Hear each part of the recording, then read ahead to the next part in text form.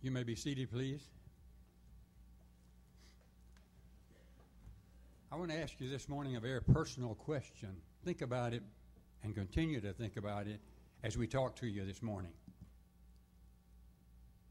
Do you live in a loving family? Did you grow up in a loving family? If your children are asked this 25 years from now, how would they answer that question? If I were asked that question, I'd say yes. I grew up in a loving family.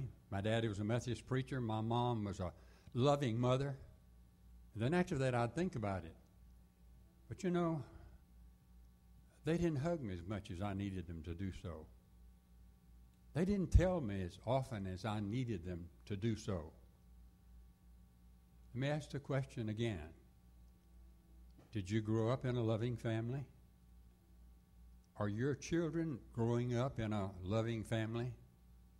Have you told them so, that you love them? Do they know what it's like to feel your arms around them as you tell them that? Do you touch them? Do you embrace them? Do you live that out?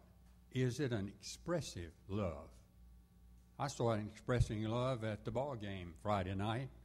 A lot of our friends were there. Our school were playing. The other team had many more students in their school.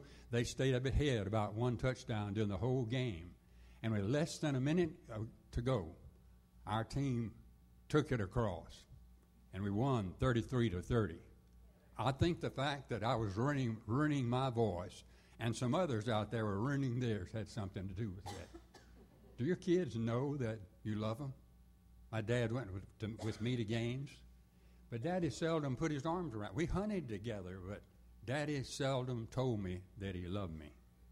Now, not only is that a loving family, I want to ask you, is that an expressive, loving family? One of my favorite stories is about a little boy who, with his daddy, did a pantomime to show each other every night before the boy went to bed how much they loved each other. But one night, the father had business friends coming, and they were going to have dinner, and then they were going to do business around the dining room table.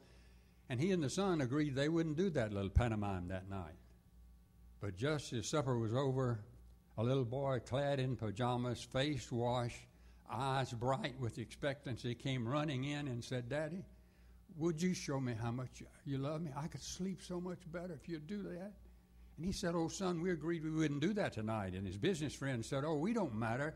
Do whatever it is." He said, "It's just a little pantomime. Well, do it. The boy won't do it. We want you to do it." And the father said, "This much, son?" He said, "No, Daddy, that's not it." He said, "This much, Daddy, son?" He said, "No, that's not it." Then the father forgot his company and everybody but that little boy with excited face and glowing heart and said, "This much, son." And the little boy ran into his arms, grabbed his daddy, and locked his hands behind him and said, "That's it, Dad. That's what I needed. That's what I needed. I can sleep now." And ran cheerfully from the room. Are your kids growing up in a loving family? Are they told so? Are they touched in a way that they know that? This morning, as we take communion, I want you to know God had an expressive love. God loved you so much, he was willing to die on the cross rather than lose you. And those arms this morning, as you take these symbols of his broken body and his shed blood, are saying to you and to your children and your friends, this much. That's it, Father. That's what we need.